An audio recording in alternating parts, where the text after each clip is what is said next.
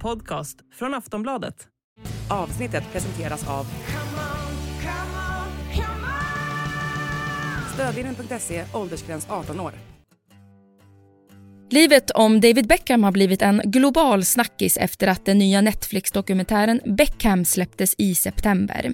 Han hade minst sagt otrolig fotbollskarriär med närmare 300 matcher i Manchester United, kapten för det engelska landslaget och då var en av världens mest betalda fotbollsspelare. Men bortsett från fotbollsglansen så har han genom åren kritiserats, bland annat för flertalet otrohetsrykten mot hans fru Victoria Beckham. Och nu senast i fjol för hans engagemang i Qatar-VM, vilket fått världen att ifrågasätta om man verkligen är så älskvärd. Tillsammans med Daniel Kristoffersson så pratar vi om den otroliga karriären, dokumentären och frågar oss om alla älskar David Beckham igen.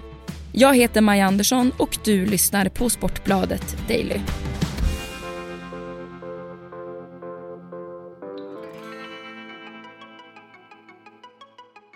Hur stor var David Beckham? Han var gigantisk. Dels blev ju han en modeikon och hela fenomenet David Beckham blev stort. Ska man ta liksom bara fotbollsspelaren David Beckham så var ju han jättebra, men han var ju aldrig världstoppen på så vis att han liksom räknades till kanske den 10 bästa fotbollsspelarna, eller liksom, det går inte att jämföra han fotbollsmässigt med Messi och Ronaldo eller några sådana där, utan men det var ju liksom, han var ju kanske den största och mest kända. Dels att han hade en fru som var väldigt framgångsrik och en popstjärna, och dels att de sådana ikoner som de var i hela världen, det saknar ju motstycken. Man skulle kunna jämföra dem lite grann med Beyoncé och Jay-Z. Hur minns vi då hans fotbollskarriär?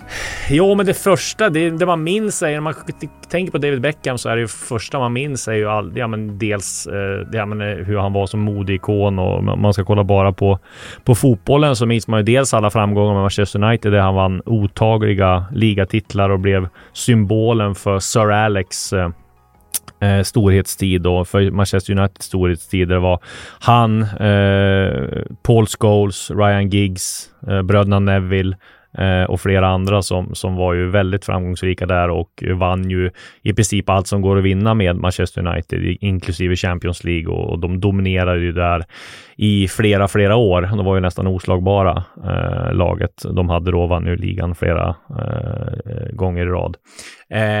Och sen så, man minns ju han framförallt för sin fina fot, för hans frisparkar var hans specialitet, hans passningsspel. Kanske fick lite för lite cred för det hårda jobbet i defensiven och sådär, och det är det främsta jag minns. Och sen minns man ju sådana ögonblick, till exempel. Det är ju den här dels utvisningen när han gör en eftersläng på Diego Simone och blir ju hela Englands spottkopp där under VM 98 där de åker ur och han blir syndabocken. Det hängs upp, han hängs som en docka, hänger man upp honom i England, och han blir liksom totalt förnedrad och bespottad. Two captains there. Well, Brian, it could be a red card. That's what Alan Shearer's worried about. What for Beckham? Yes, because he retaliated. And it's a yellow card. Wait a minute, he's taking another card out for Beckham. It's a red card for David Beckham. Oh no! Well, question marks have been raised over his temperament on the big occasion. What an awful time to receive a red card in an international for something as silly as speaking out of turn to the referee. And one wonders, as he goes down the tunnel, whether he takes England's World Cup hopes with him.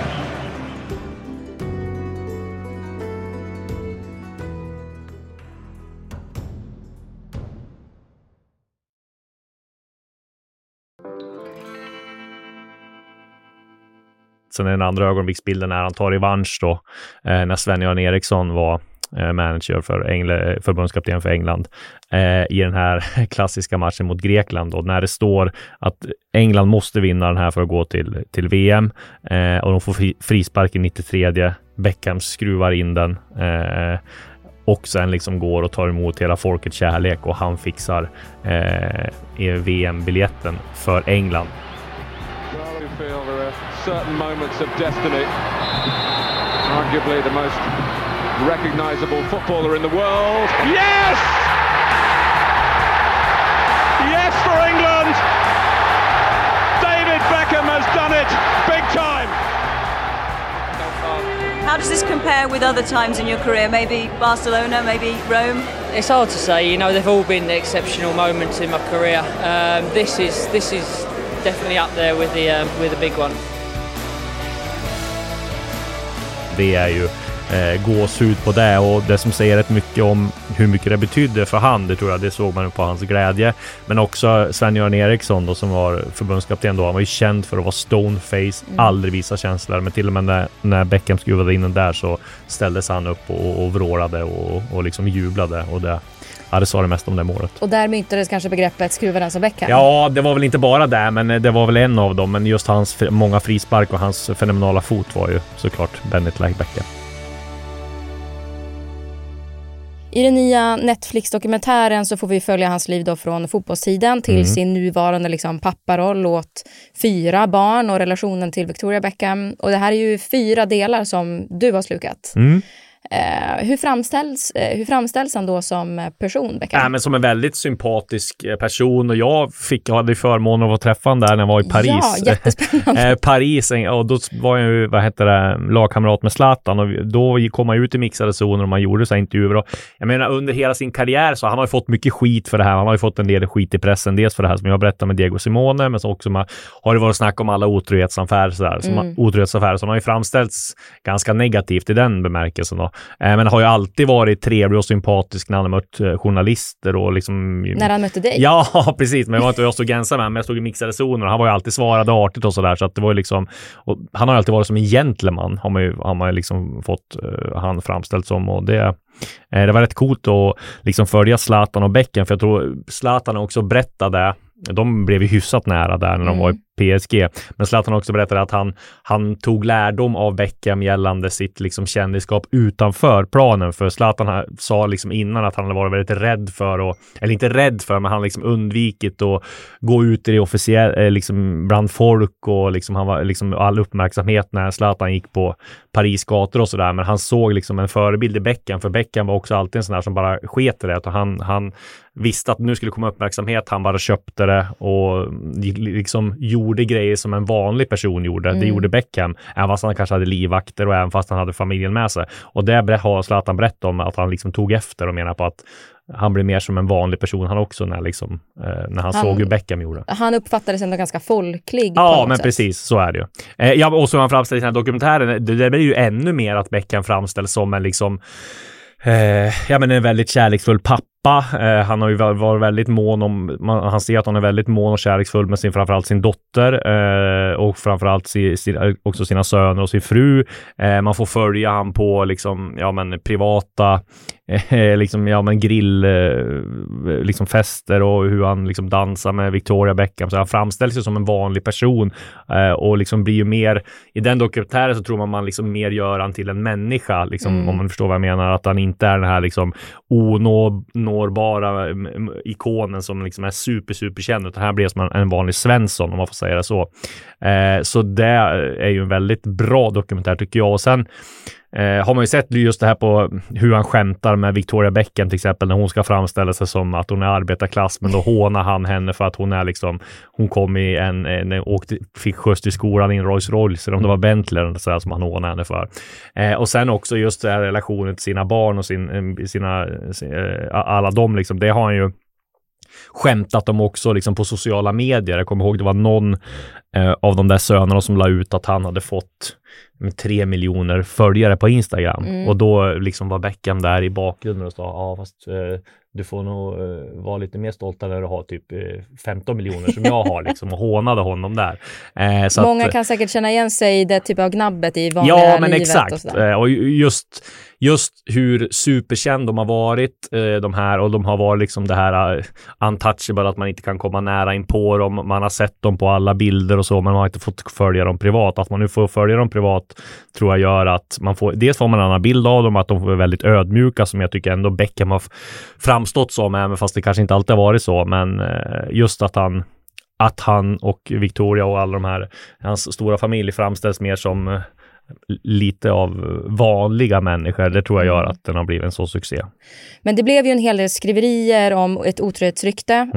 Och vad säger de om det i dokumentären? Nej, men de går väl aldrig in på det här riktigt, just det här med att de får de här frågan om det. Men det är mer att de säger att det var en jobbig tid och liksom, det är inte så att han ber om ursäkt för, utan han menar mer på att det var en väldigt jobbig tid. Så de är ju snudda vid det, men de går liksom inte in på djupet i det. Och där kanske man skulle, om man ska ha någon kritik mot att de kanske skulle ha tagit upp det mer, för det har ju varit väldigt mycket. Det har inte bara varit om hon Rebecca Loos som det var här, utan det har ju varit om flera andra otrohetsaffärer. Men det är klart att vill man göra en dokumentär så är det inte det som Beckham och Victoria. De har ju säkert haft sista final cut på det här, så de vill inte. Men de lindade in det på liksom på ett sätt som att de ändå tar upp det fast de inte gör det på något vis. Ja, de bekräftar inte och de dementerar kanske inte riktigt heller. Exakt, så är det nog. Och Victoria berättar att hon mådde väldigt dåligt, och Beckham säger också att han mådde väldigt dåligt. Liksom, man fattar vad de menar, men de går inte in på det liksom,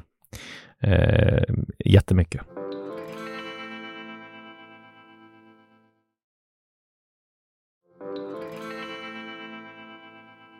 Men hur hatad var han då på den tiden? Ja, men det var ju extremt. Alltså, det här var ju inte bara för det här. Det var ju inte, otrohetsryktet var ju en sak så här, men då var inte hatad så, utan det var ju mer det här när han ställde till det där när han gjorde den här efterslängen på Diego Simone. Då var han ju en riktig spottkopp i England och bland liksom fotbollssupportrar. Det var ju ett ruggigt Beckham-hat då.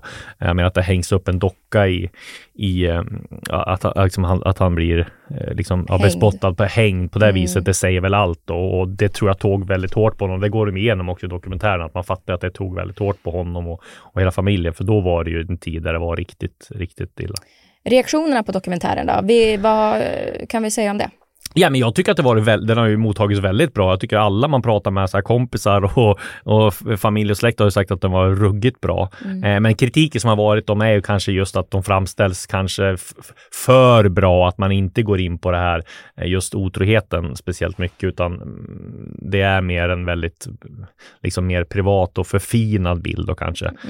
Och det är klart att alla äktenskap och familjer har väl sina problem, men man förstår ju dilemmat där också, för om man ska göra en dokumentär om Beckham och Victoria, jag tror inte de vill sitta och prata öppet om alla problem heller. De har liksom en distans.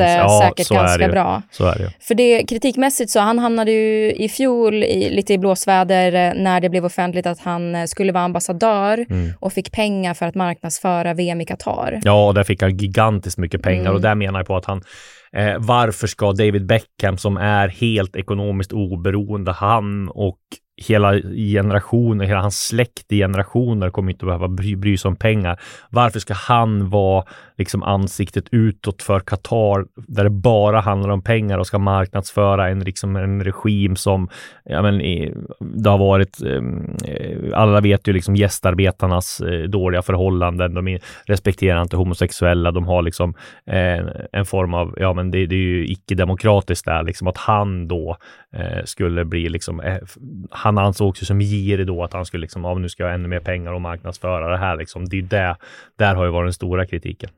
Men det kan väl lite rätt i den, alltså han är lite girig. Ja, självart. Det har jag lite girig. Det är ett kontrakt som sträcker sig 15 år. Ja, det är klart att det är det. Och det har ju men vissa kommer ju undan det där. Han har väl duckat det ganska bra. Precis, och han har knappt pratat om det. Han har inte fått något speciellt kritiska frågor om det. Men det är klart att kritiken är befogad, och han har ju, där kan man ju säga att han har kommit billigt undan, men det är ju så med vissa personer. Vissa personer är ju så liksom likeable, så det spelar ingen roll vad de gör, utan de kommer undan med det. Och han kanske har fått, i mitt tycke, kanske för lite kritiska frågor om det. Skulle du säga att efter den här dokumentären nu då, är Beckham mer älskvärd än vad han var tidigare? Ja, det skulle jag säga. Man har ju alltid framställt som en väldigt sympatisk, eller inte alltid, men jag tycker att alltid han har haft den här sympatiska auran omkring sig, just i alla fall på slutet då, med här med just när man följer honom på sociala medier, hur han är kärleksfull med barnen och allt sådär, och med frun och sådär. Så det är klart att jag tror att den här dokumentären har stärkt hans varumärke väldigt mycket, och han har blivit mer likeable. Vad är din personliga åsikt då? Älskar du David Beckham mer nu? Eller nej, jag skulle säga att det är rätt neutral. Jag har aldrig liksom hejat på hans lag eller sådär, och har aldrig haft någon speciell relation till honom heller, i och med att han har varit med i hela uppväxt, och han har ju liksom, men varit den här modeikonen framförallt då. Sen har jag sett honom några gånger när han har spelat i Real Madrid och vi bevakade PSG där också när han var där, men jag skulle säga att det gör varken från eller till med den här dokumentären, förutom jag tyckte att den var underhållande att titta på. Du har lyssnat på en podcast från Aftonbladet. Ansvarig utgivare är Lena K. Samuelsson.